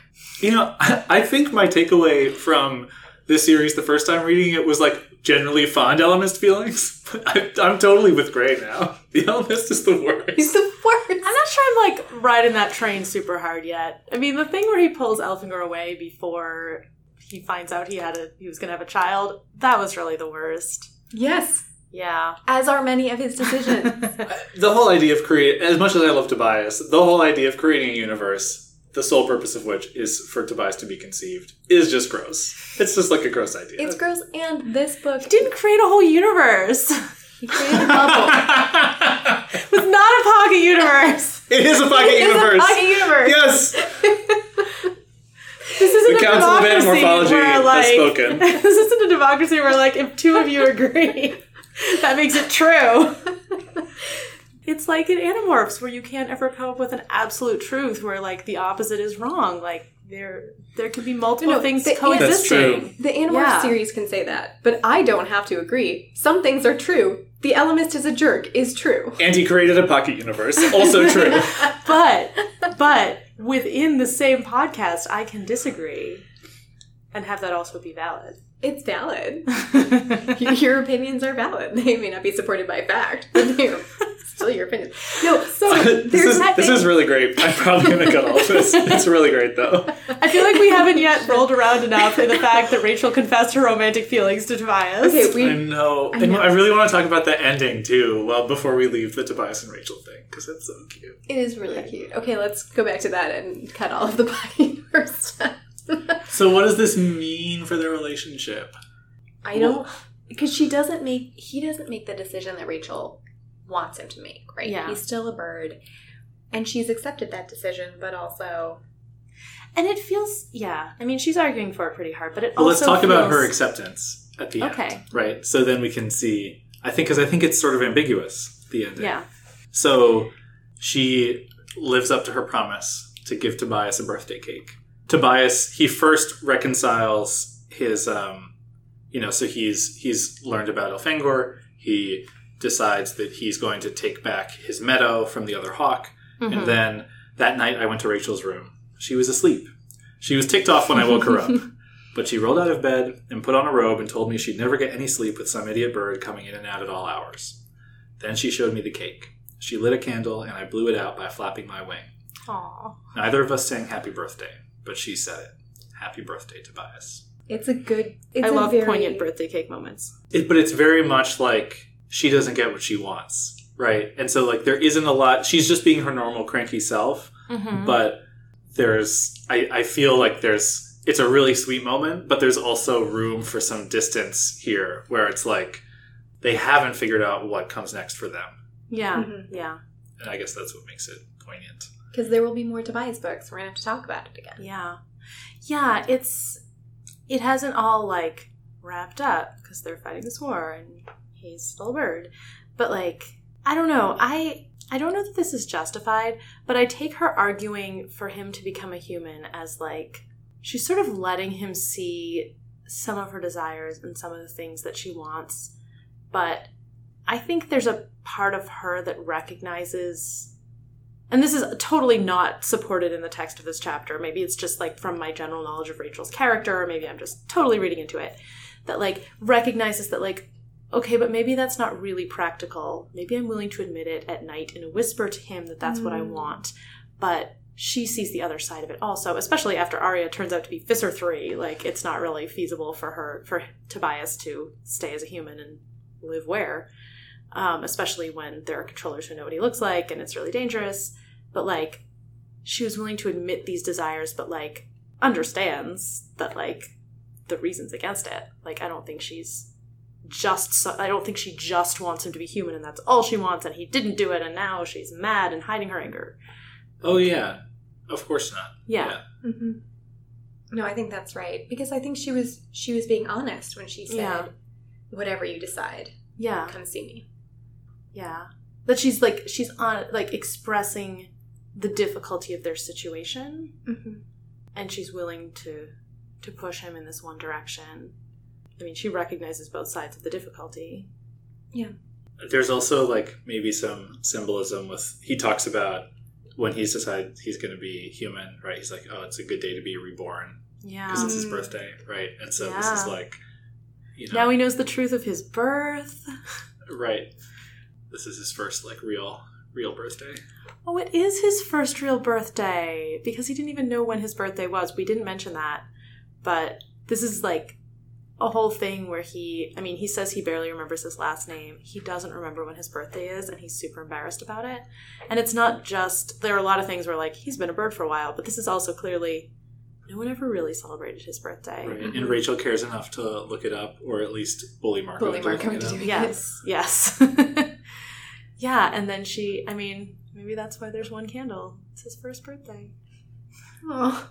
So, one thing that I couldn't figure out for my prediction was why there was a rabbit on the cover. And it turns out that doesn't really have anything to do with the plot. It's fine. No, that's why Ted and I were metaphor. like, why is there a rabbit? It's just a metaphor. But what is a metaphor if not for a rabbit? That was a great callback and a stupid pun. It was both of those things. And I'll take it. the fact that you're looking so proud of yourself. That's true. Thank you for translating the expression of my face for the podcast listeners. It's very important. So proud of yourself. All right, so the rabbit's a metaphor. The rabbit is a metaphor, and it starts with him. He's in competition with another hawk for control over this meadow, and in particular, in the meadow lives a family of rabbits. 3 baby rabbits and a mama rabbit. And he points out in the first chapter, I think, in the first chapter, that he needs to eat. It's a thing that hawks have to do. Mm-hmm. And that humans would be disgusted by the sight of my killing and eating a baby rabbit. They'd rather I at least go after the adult female. But they'd be wrong. Life in the meadow isn't a Disney movie. If I killed the mother, the babies would all die. If I killed only the baby, the mother would survive to breed again. Breed more babies for me to take. Fine. I'm with you so far. And then at the end, what happens is he grabs the mom rabbit, he acquires her DNA, eats her, and then decides that he is going to be in charge of these baby rabbits. Yeah, that seems totally impractical. He's skunking it. But he can't be a rabbit all the time. He didn't bring the others in to do it. He didn't use the mama rabbit to fight the other hawk. Mm-mm. Like in her morph, which is what I thought he was going to do. Because he talks earlier about how, like, rabbits can really, pack a punch when they kick you. So, great. I thought he was going to do that. Nope. There's nothing left for you in the meadow, he says to his brother. Are those the only animals in the meadow? These little ones are under my protection now. I killed to eat, but I didn't need to eat these little ones. These I would save. These little ones I could pity. That was the human thing to do. Yeah, that felt really just phoning it in. It doesn't make any sense. It also doesn't actually complete the metaphor. It's just very silly. I was confused. I'm sorry. I don't have a better perspective on it. Do you, Ted? Maybe he's just learning to empathize with the body of something he ate, like Visser 3 does. And that's the connection we're trying to... No, I agree. It doesn't make any sense. That was the connection. Okay, it's also really weird because he has these weird, like, empathy visions where he swoops in and it's like, as if by magic, I was the bunny being attacked by myself. And then that was really weird. So then, at the end, when he acquires and eats the rabbit, he's acquiring and eating himself? Like, how long does his vision last? And he seems to, like, write it off as, like, oh, this is just... I think it's just like brain. A blip, a vision. Yeah, but it's written as, like, it's, like, actual legit magic. Yes. It's, like, a weird element. Like magic vision. Or, like... hallucinations, or like some sort of symptom Jake's of psychosis. Jungle vision. Like my note there was, tell the other Animorphs. We made this rule. You have weird brain things. Go tell somebody about it. It's the other timeline where Tobias is trapped as a bunny and has children. Whoa! Well, that explains everything. An amazing Thank you. He's much less effective in the fight in that one. Do you think he decides to not let himself as a human? In that version, he's a Hufflepuff and not a Ravenclaw. Yes, that is true. Anyway. I don't think we can save the bunny thing. Okay. Yeah. There is a moment there where he says, that indelible memory of being the prey instead of the predator hung over me, shadowed my mind after he has this weird blip. And my note there was, this seems like probably foreshadowing. It is. It's like the dreams that people have that like turn out to be weirdly prophetic, like Jake's dream where he's chasing Tom and then he is Tom and... It really only works as if he hallucinated the whole thing, and it's just like his mind playing out something that hasn't actually happened, because those bunnies are going to die if this actually happened. I think this is a weak part of the book. There are a lot of other really great parts of the book. Yes. I choose to ignore this one. We haven't talked about the free Hork-Bajir yet. Do we want to do that? The other thing I really want to bring up. Great. So, Tobias, I just want to say, when he reintroduces the Hork-Bajir, he's like, yeah, Hork-Bajir, not that bright. They look like a bunch of Teletubbies. Toby, the smart one, on the other hand. Toby had the kind of eyes that looked through you and made you feel like you needed to pull a robe on over your brain. I love that line, but also, do we know how old Toby is? Like 4 months old. So it's the smartest person in the world. Just like Dak is like unbelievably smart in Hork-Bajir Chronicles. Sears, not messing around. Actually really, really smart. As infants. As infants. Just clarifying. Yeah, so Rachel says when she's like, they're looking for Tobias, the lawyer's looking for Tobias, she's relating this whole thing.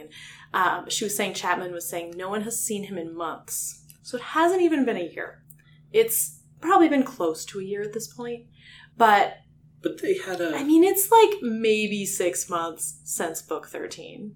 And Toby was conceived no sooner than book 13.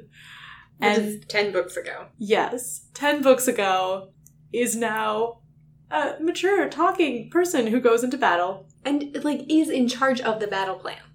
Yeah, this is like... Also, she's really smart. Yes. No, she's like actually good. She's better than Jake at this stuff. She's better than the Animorphs. She's better than Visser 3. I'm changing the segment of what would Gray do to what would Toby do. Because what Toby would do is the correct decision almost all the time. She says, Yeerks expect a rescue mission or a raid. What do you want to do instead? Jake asks. And Toby says, attack! Destroy the entire facility, even if it means destroying other Hork-Bajir, even if it means losing Beck. And everyone is shocked and appalled. How could she said that? And Cassie says, I thought the point was to save Beck. No, Toby said, the point is to defeat the Yeerks. That is correct. Yeah. Well done, 4-month-old. Right, she's more ruthless. And she's like, I'm willing to pay the price of having my fellow unfree Hork-Bajir die, if this means that we get to damage the Yeerks. The other thing that I love is, so when Tobias comes by, he's like, oh yeah, there's some more free Hork-Bajir, and Toby's like, yeah, well, we've been going on secret raids and freeing them, and there's like a Yeerk facility that we haven't told you about. And Tobias is like, wait, what? You're freeing other Hork-Bajir? I kind of thought the Ellimist was just like freeing all you guys, right? He's like, so he's still not taking them seriously enough. And the Hork-Bajir are like, it's not just that they've been liberated and they're this like helpless group and the Animorphs are supporting them. They're off doing their own thing. There's this whole side story where Toby is masterminding, the rescue of Hork-Bajir after Hork-Bajir. And, they've only rescued maybe dozens, but still they're being super successful. And with the stakes being just as high as what the Animorphs are doing, right? So it's like at a baseline just as impressive, and they don't even have like the morphing capabilities, right? And you know how we told you would never find out how there are other free Hork-Bajir in the valley? Keep lying to me. We lied to you. To my face.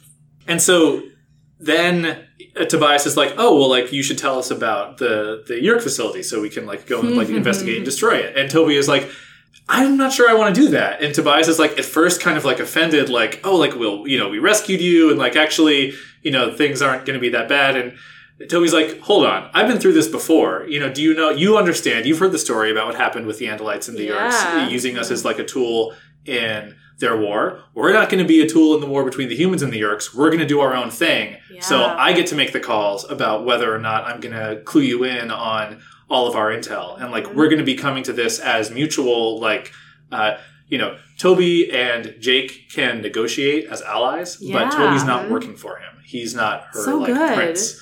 And what a good toddler. Yeah. She is. And so all of that stuff just like comes into play here in an amazing way. Like, Toby's suddenly one of the best minor characters in the series. Yeah. I love her very much. Wait, what if this is like doubling down on the whole, like, these 13-year-olds are saving the world? Like, you gotta give you gotta go credit. Even younger. Yeah, you gotta go way younger. This 4-month-old, best strategist on the planet. We're gonna find out the Ellimist is 1 month old. 30 seconds old.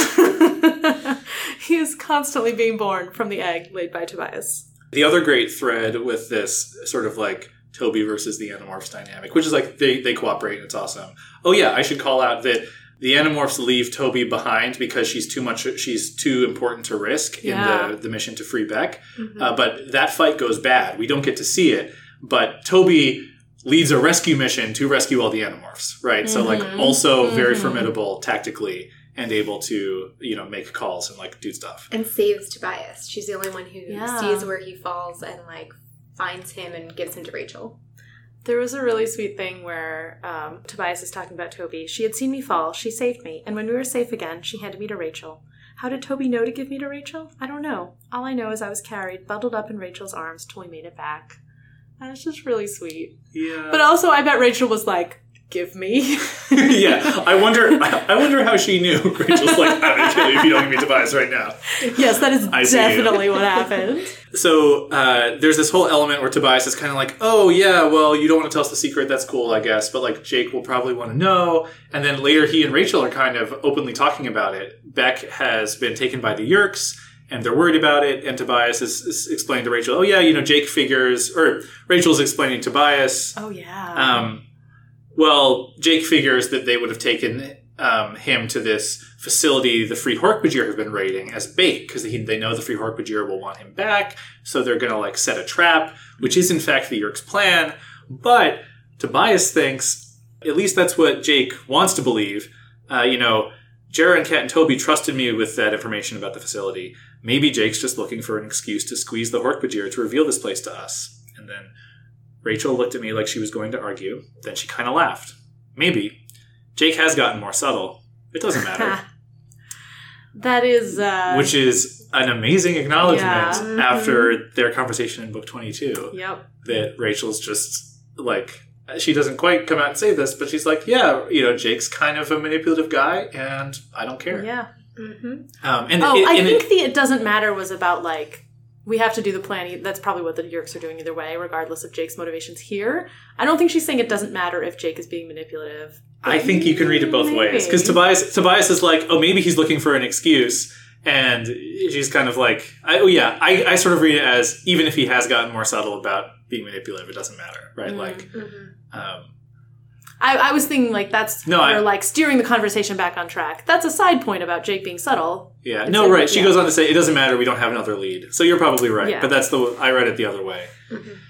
It is a really interesting reading the other way. Anyway, it's just interesting. So, like, and then Jake approaches that later negotiation a little bit carefully to not overplay his hand in terms of, like, he's aware that he doesn't want to strong-arm Toby, and then he's surprised at how ruthless she is, right? So, like, that conflict doesn't come to a head here, but I find it so interesting that their situation is just getting so much more complicated, and that Toby's looking out for what's going to happen to her people when the war ends in a way that the Animorphs aren't doing, because they're just soldiers in it to win it, and they maybe have the illusion that they just go back to their normal lives, or they don't really think about the ending. But the Hork-Bajir have nothing; they're starting from scratch, and Toby is so, like, protective of this idea that, like, we have to be able to fend for ourselves, and we're not going to depend on humanity to be, like, really gracious to us. Yeah, no kidding. Because they have to fend for themselves not only during the war against the Yeerks, but afterwards. And she's looking ahead to, if we do destroy the Yeerks,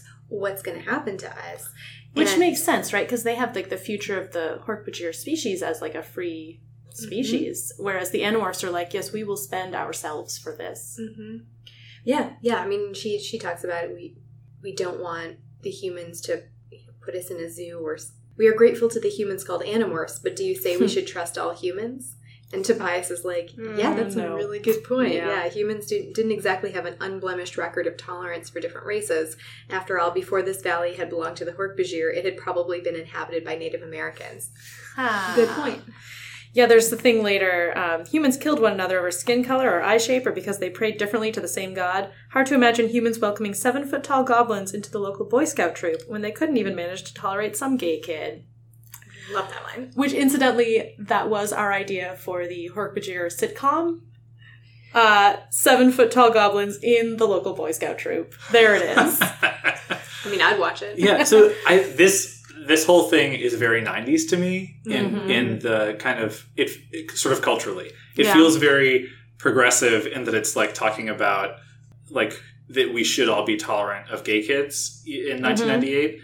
But then it also feels very, like, 90s colorblindness. Like, oh, everyone's over that racism thing.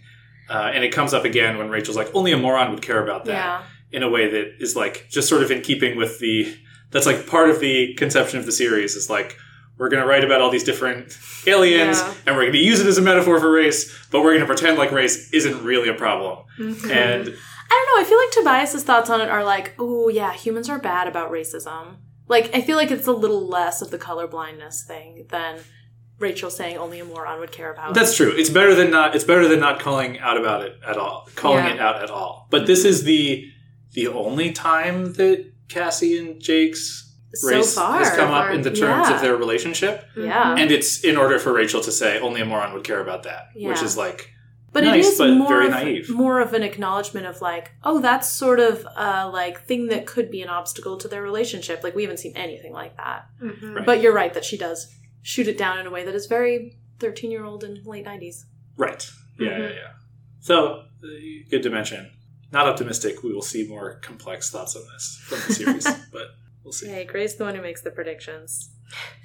There are a lot of like really sweet like affirmations of connection in this book, and there's Jerahami, like before Tobias leaves the valley the first time, says, he lifted me up to his goblin face and said, Tobias ask the Hork-Bajir give, always, forever, anything, even life.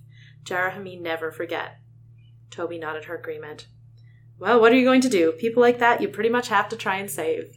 Which is so nice. Like, such a better view of the Hork-Bajir than we got in the entire Hork-Bajir Chronicles. Also, this is why we love Tobias, because he's not like, of course I feel a more duty to support the free and the brave. He's just kind of like, yeah, it's no big deal to me, because what else are you going to do, right? It's like so humble and nice about it. Master of understatement. Can we talk about Shorms now? Oh, because yeah. Axe and Tobias don't get a lot of time in this book, but their moments are so dear to me. Tobias is like moping out in the woods, and Axe, shows up, his familiar thought-speak voice, and Axe tries to lighten the mood. Tobias is like, hey, Axe man, what's up? And Axe says, up is the opposite of down. Although, of course, those terms are meaningless outside the context of a distinct, localized gravity field. Okay! Was that funny? I was attempting a joke. Well, I'm probably not the guy to ask, I said evasively. I love it so much. It's so sweet. Axe, like, he gets everything about humor. He just doesn't know how to do it himself. He's so funny, and yet has no idea how to wield humor. And then he sees Tobias wallowing in self-pity later, right? So he's like, oh, have you eaten? You can obviously tell that Tobias hasn't eaten. And Tobias thinks about lying, but he admits it, no. And Axe is like, well, is there insufficient prey? Tobias is like, yeah, and one too many predators. Yes, I saw the other member of your species. I have no species, I said. I'm a one-of-a-kind freak. Oh. Axe didn't have an answer for that. I don't think Andalites approve of self-pity or other pointless emotions like that. That's probably true, but I don't think that's true about Axe. I just think he doesn't really know, like, he's trying. I think he's probably doesn't know how to deal with moment, it, right? yeah. And then Tobias the moment passes and he says, I sighed. Sorry, I'm hungry and in a bad mood. Hunger is distracting. Axe aloud. Says the guy who can't help chasing after his Cinnabons. I love it so much. I know. There's some more... Also, Axe, he now knows that not only are they Shorms, but they're weird time uncles. Time uncle nephews. Well, I don't know if Axe knows yet. But Tobias knows. Tobias knows. We learned that Axe has picked up nodding from humans. That was great. Axe had some really great moments with Cassie's science homework. Tobias is like, yeah, this is one of the weirdest episodes in Animorph's life where we're like, we're going to fight a battle later. And everyone sits down and gets their homework out. And Axe looked over Cassie's shoulder at her science textbook. But that's not true, he kept muttering. That's not at all how gravity works. And then after, he's like, if you'd really like to understand the laws of motion as they apply at the quantum level and how they relate to both gravity and what we Andalites call the seventh force, then Cassie laughed and put a hand on Axe's arm. Axe, it must be hard not having anyone around to discuss things on your level. He looked disconcerted. No, it's not that, he said lamely. So cute. It's just like, Cassie, it's so great. She's just like, I'm calling you out on how much of a jerk you sound. Like, this is so stupid. But she does it in such a nicer way than Marco ever does. Like, Axe never responds to Marco, like, shutting him down. Yeah?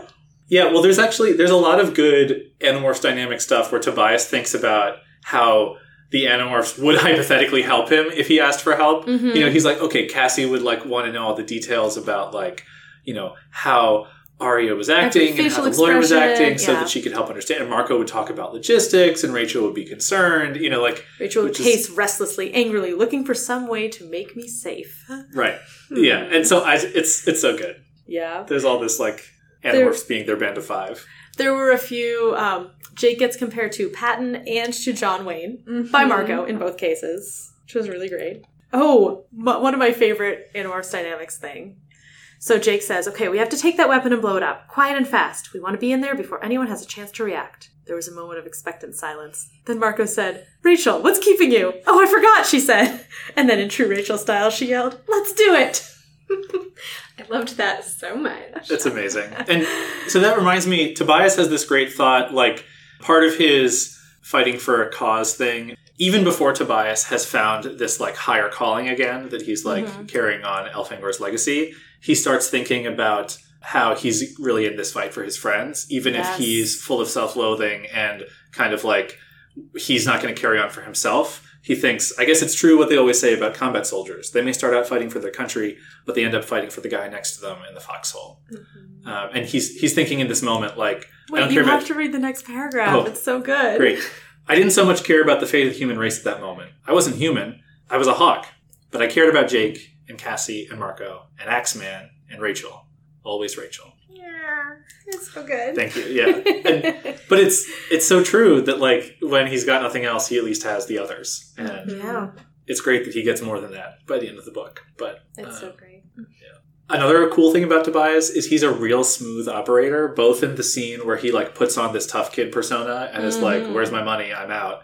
And in the scene where he's like, how am I going to break them out of this Hork-Bajir cage? Oh, wait, I will hawk walk out of the cage because a hawk can fit between the bars, walk past a Hork-Bajir controller who doesn't... The security protocols are terrible if they're like, oh, a bird on the ground. That's not an Andalite bandit. And he walks behind a shed, turns into a Hork-Bajir, and comes back and he's like, hey man, they want to talk to you. It's like, there's always a they. There's always a they. And the Hork-Bajir's like, oh god, is Mr. 3 here already? And Tobias just looks away for a second and then looks back. And he's like, give me the key. And the Hork-Bajir runs off, scared out of his mind. He's like, okay, and then I just unlock the cage. Wait, I think this is confirmation that Mr. 3 uses gender-neutral pronouns. Why? There's always a they. Oh, there's... They want to see you. They want to see you. Is Mr. 3 here already? I did particularly like the verb hawk walked, which he uses twice. No hauling in this, but there is. No hauling again. Wow. I hawk walked out the back Scholastic of the cage. has really cracked down on the hauling. Because it implies the word butt. Sometimes they do haul butt textually. Yeah, it actually I know, I'm saying we've been retreating back from the acknowledgement of ass to butt to hauling to no hauling. This book is so good. It delivers on, I mean, like, the rabbit thing, sure. It's actually the worst Tobias book if I was to rank them. I would still say the other two I like better. But it's still so good, and it has this amazing chaos of battle scene the first time they're rescuing Beck. Like, it just delivers on this.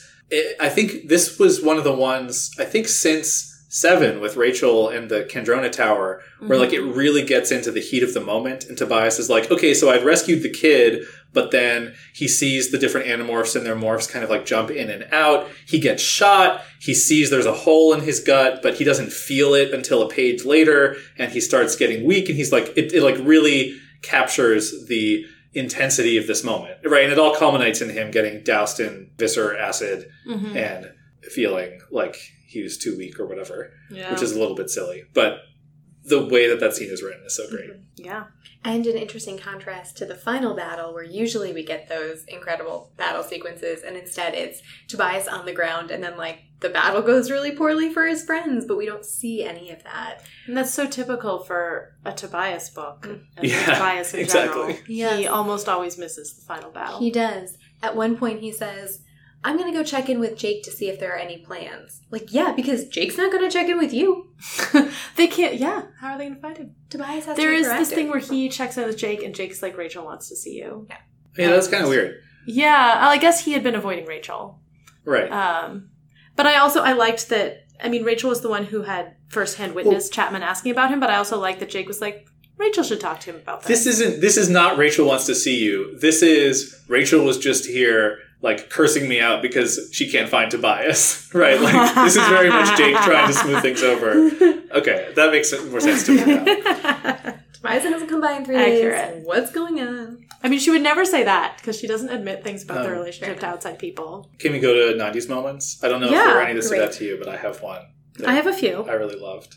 I have a couple. Marco's chat about how it's like a video game is great and so accurately 90s. Well done, Apple Grant. You must have played video games in the 90s because he talks about Nintendo shooters. Do you want to read it? Well, It's great. I mean, sure. Why not? We'll make the episode longer. Search Nintendo. Our lives have become Nintendo games, Marco went on, enjoying the sound of his own outrage. We're always walking down some dark hallway with our blasters drawn, and there's an endless array of enemy guys. We blow them up, but they keep coming. When do we get to hit the pause button? When do we get to switch over to a nice, peaceful Riven? When do we get to turn off the power and put down the joystick and just veg out with some HBO? When do we get to shut you up? Rachel interrupted. When do we get to switch you off? Yeah, and then he says, I always can annoy you, Rachel. Yeah, that's the part. Anyway, great. So this is a year after GoldenEye came out on the N64, which is the definitive first-person shooter of its time. So, like, Nintendo shooters, it's like Nintendo, that's not what they're kind of known for, but this is like the console of the era, the game of the era. Of course, they would all be playing GoldenEye. It's like a little generic. They must have known someone who had an N64 if they didn't have it themselves, the description. But then he's like, why don't we get to switch over to playing Riven, which was the sequel to the hit game Myst, and like the best sort of like puzzle-solving adventure game of like exploring a mysterious alien world of its time. And so Marco has really good taste in video games, very period appropriate. I think Riven came out also like 97 or 98, so I'm going to check that right now. You know, it occurred to me to look up Riven, and I was like, no, Ted will know. Yeah, Riven also, so GoldenEye and Riven both came out in 1997. They were gamers. So yeah, they were clearly gamers, and, you know, to this day, those are still some of the best games. Oh, nice. That is a doing those perfect things. 90s reference. Very good, Marco. Do you know what is not a 90s reference? Is what he says immediately before that whole rant about Nintendo. When do we get a vacation? I mean, Ben-Hur rowing that Roman galley while the guy whipped him and the other guy banged on that big drum got more downtime than we do. Marco did not watch the movie Ben-Hur. Marco has not read the book Ben-Hur. What are you talking about? Yeah. This just doesn't make any sense. Nor have I. This is like probably the extent of my knowledge about Ben-Hur. Is Marco dropping this reference? Isn't it? I did not know it at the Anna time. Green Gables read it with like when she's in her classroom. Isn't that what she's reading under the desk or something? I don't know. I read the abridged version when I was his age, and nice. even I would not have made that reference, because most of it that I remember is about a chariot race, not about him being a slave. Interesting. Anyway.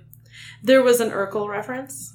Oh my gosh. Well, let's talk about that whole scene, and then this is a great scene. This is in the bit where they're talking about Hork-Bajir versus humans or whatever, and I I'm it's basically glad you brought Cassie this up. versus everyone else about like. So Toby's like, you know, a fool is strong so that other people will see. A wise person is strong for himself. The Hork-Bajir will be strong for the Hork-Bajir. And Marco says, Toby, meet Rachel. You two can visit the psychiatrist together. She's right, Rachel said. Someone pushes you, you push back. Well, right, so this is in the context, Cassie's like, well, we just want to rescue Beck, right? Like, we don't need to destroy the facility. And Toby's like, no, we have to fight. And Cassie's like, but the Yeerks won't respect that. They'll just come after you even harder, right? Like, Cassie's looking to de-escalate. And Toby's like, you know, it doesn't matter what the consequences are. We have to do this, right? We have to fight. We have to push. You push back, right? And then... And it is totally different from the Animorph strategy. Like, the Animorphs don't care what the Yeerks think of them.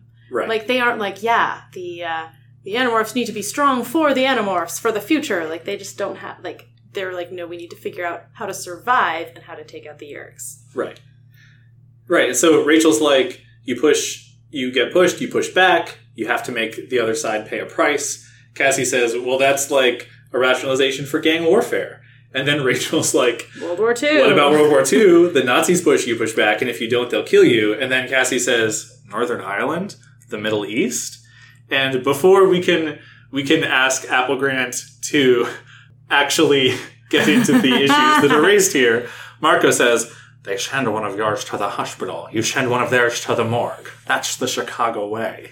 I'm so glad you read that. Everything. And Cassie and Rachel both just stared at him. Sean Connery in The Untouchables. Come on, don't you people have cable? Not everyone has DVR, Marco. And then Cassie's like, oh, I thought you were doing Urkel. Which I can't do a good Urkel voice off the top of my head, but it is not at all a Sean Connery voice. Marco is Urkel, Rachel said. But yeah, so yeah, it's great. Great 90s reference. What do you think of their brief foray into the history of human conflict here? I mean, this is like the theme of, I mean, the series has a lot of themes, but this is what we were talking about. It's like, when do you make the, like, sort of out there, hopeful, peaceful choice, and when do you push back and, you know, it's the saint versus savage. Mm-hmm. Yeah, they're just encapsulating the two sides here. They just kind of hit us with it briefly and then move on. Yeah. I mean, also, so when did this one come out? 98. Okay, well, you know what happened in 98? The Peace Accords in Northern Ireland. Oh. Yeah, it was 98. I mean, I remember watching it on the news in Dublin. It was Good Friday in 98. So. Oh, wow. Yeah. Anyway. I guess this is also very 90s in a way, not just that that's topical, but it's pre 9/11. It's pre like Clash of Civilizations thinking. It's pre like this is very much the Animorphs are living at the end of history in the way that they think about it. Yes. Right. Yeah. They don't have the perspective to think of themselves as terrorist cell. Right. Like yeah. There's yeah, the 90s were a different time. Other 90s references. He finds a quarter for the phone. Oh. Related to that, he calls the hotel, finds out what room she's in. Yeah. Hotels don't do that. Did they do that in the 90s? Maybe they did. Good point. I was trying to think of the Teletubbies. Oh, the Teletubbies. Which, by the way, of all of the things to compare a 7-foot-tall goblin with blades all over it to, a round, fluffy, felt creature with a television in its stomach. Not what I would have chosen. No.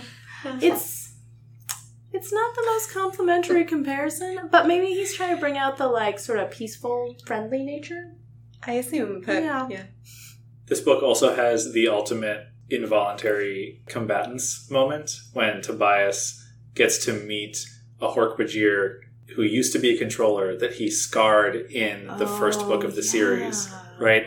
I love, and this is actually the thing that really catalyzes his thinking about this, like human versus hawk, like who are the real animals, right? But so they have actually, so when they're going on this fight, the Animorphs bring an auxiliary group of soldiers. They bring 10 Hork-Bajir with them, which is like also really cool that they're making use of this resource, right? So they have more to work with, even though it doesn't go so hot apparently. But a Hork-Bajir comes up to him and says, "I fight you." "What?" "In Yeerkpool, before. I fight you." He grinned and pointed to a nasty scar across his left eye. Then he pantomimed a bird coming down and raking his face with its talons. Faltagut say, "Ah, I did that? I'm sorry." "No sorry. Faltagut not free." He tapped his head with one long claw. "Faltagut have Yeerk. Now free. Good. Hork-Bajir and humans friends," Toby say. It was a long speech for a Hork-Bajir. Faltagut seemed worn out by it. And then he goes on, and then like he starts thinking like, yeah, humans haven't had this. This is like humans haven't had the greatest track record about respecting diversity and stuff. You know, push back. It's the only way, right? And then he has this thought here where he's like, actually, there is another way, which is like, don't push to begin with. Don't start things out. And like, that's what Tobias wants to be. And that's why he struggles so much being a hawk, right? And then he has this reconciliation where he's like, okay, but you know, if you never push, then you get pushed around by like the Visser 3s and Davids of the world. And, you know, you're just going to have to always sink to their level. So what is it? It's a choice. You always have to make the choice. There's balance, right? That's really great. But it's, you know, again, in this book, Tobias cuts off the fingers of a human controller and makes some crack about it, and then doesn't think about the fact that they might win the war one day, and this is like part of the casualties of war, right? And then, but here he is. We've talked about like, oh, the Hork-Bajir keep dying, and the Animorphs don't care about them that much. Yeah. They've certainly gotten a lot better, but I love that they took this moment to pause and say, here is a specific person that you thought of as a inhuman monster in the first book who has survived and been freed and like is better for like the war effort, but like there was a cost, right? And think about all the people who didn't make it. The controller losing 2 of their fingers says the controller would now have a hard time counting past 8 on his fingers. Such a flippant way of saying it. It's so flippant. And my thought there was, you know, these are not cops. This is not the army. This is like some controller from the sharing whose afternoon plans for the weekend were Visser 3 told me to go and stand guard in some putt-putt golf place. And can you imagine being a controller, you know, having this assignment And then you have to go back to work on Monday, missing 2 fingers. What if your job required typing or something that you needed those fingers for? Like, what do you say to your coworkers? Right. It's We haven't had Rachel's friend Belissa be like, oh, I have to transfer schools because my parents lost their jobs because they were in this freak accident with some zoo animals. And, Yeah. and now I'm never going to see you again. Right? Like, Hit a they Secret Service agent with my car, yeah. It's a small town in some ways, but the Animorphs certainly haven't faced the, like, human cost equivalent That's of true. what's happening They're here. wiping out a significant percentage of the population. Like, even if it's just, 20 people so far, a small town in Southern California has lost 20 people in 6 months This to town freak is very accidents. ambiguously, like, sometimes it's a city. Sure, but it's San Diego. San Diego has lost, yeah. 25 people in 6 And months to zoo animals. Right, and even if it's not like, it does kind of seem like whenever there are shock troops, they're like killing the Hork-Bajir and only dismembering and maiming the humans. Yay. But I think they're trying to say that that's really different, but not really facing the cost that Yeah, is and really it's imposing also on not that different because human now we know controllers. Hork-Bajir and we know that Oh yeah, of course. But like, Yeah. they're actually, it's weird that they're spending so much time on the Hork-Bajir and not the humans. I'm just saying OSHA is going to come and give some citations to this whole town. But they And have. people keep losing fingers. They'll just infest OSHA. It'll be terrible. All right, Okay. how are we doing? Do we have other things? That was most of my That's big things. about it. All right, I'm so excited for the next book, Gray. I'm so excited for this prediction. You're gonna get it spot on. There's no way you'll miss this one. Gray's gonna get it. I know. I just know she's gonna get it. She's gonna see the animal. She's gonna know exactly. They're going to go back to Exactly. Lyra. That's my prediction. Okay. Cannot confirm or deny. The suspicion. Ah.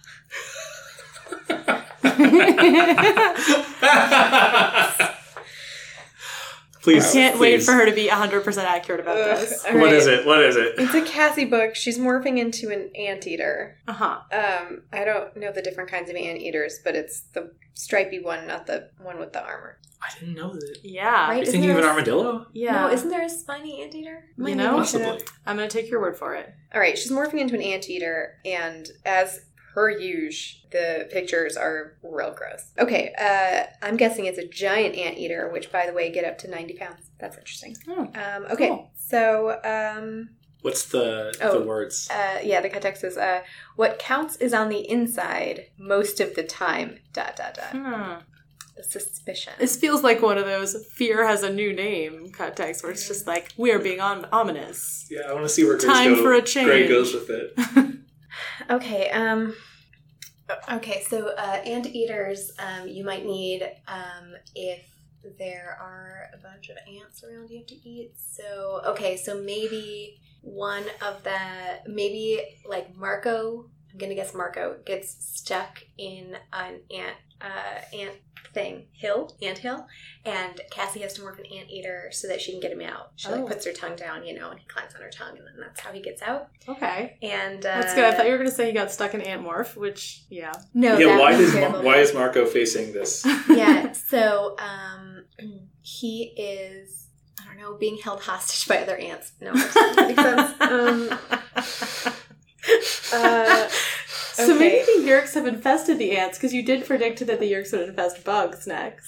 Yeah, they haven't gotten there yet. Okay. Okay, so they're whatever. It's gonna be another Yeerk pool one. They're suspicious of somebody. They follow them. They're a controller. Uh-huh. There's an ant. Cassie has to morph an anteater in order to get the ant out, and then they all go to Lyra. You've nailed it. 100% correct, just like we thought. You know what? I did really well on the last one. I'm counting that my win for the next 10 books. Yeah, no, you're Totally good. wrong. You're right We've got that the cred. anteater is a very specific tool for a very specific problem. That is about the extent to which What else would you need an anteater for? Your prediction has been logged. You're good. You don't have to figure out anything else. I got nothing. I don't know. All right, well, I can't wait to read more about it. I know. Poor Marco, held hostage by ants. It's going to be rough. Poor guy. Okay. Do you have to say anything else to wrap it up? Next time on Animorphology, the suspicion. Wait, I just have to, okay. What does the word Helmacron mean? Helmacron. I love the next book so much. Oh, good. Maybe it'll be a goofy one. I love the goofy ones. I don't know what would make you think that. Helmicron. Omicron's a very serious thing. Is it a new kind of alien? Yeah, it's a new kind of alien. All right. What kind of alien? Ones that look like, in, what's the Mel Brooks version of Star Wars? Spaceballs. You know the ones in Spaceballs where they have, like, giant helmets for heads? That's what they look like. All right. Helmicron. I'm so excited to meet these Helmicrons. Next time, this is Fishing. Animorphology. If you want to find us, we are at animorphology.com and at Animorphology on Twitter. Subscribe on Apple iTunes, Spotify, Stitcher, or wherever you're listening to this podcast. And don't forget to rate us, review us, and recommend us to your friends. And if you want to read along, you can find a link to the Animorphs ebooks on our website. We're just the Marco to your Rachel. Or the Rachel to your Marco? I think we're you're the Rachel you're to the your Rachel to to my your Marco. Rachel to your Marco. I'm definitely the Marco in the fun department here.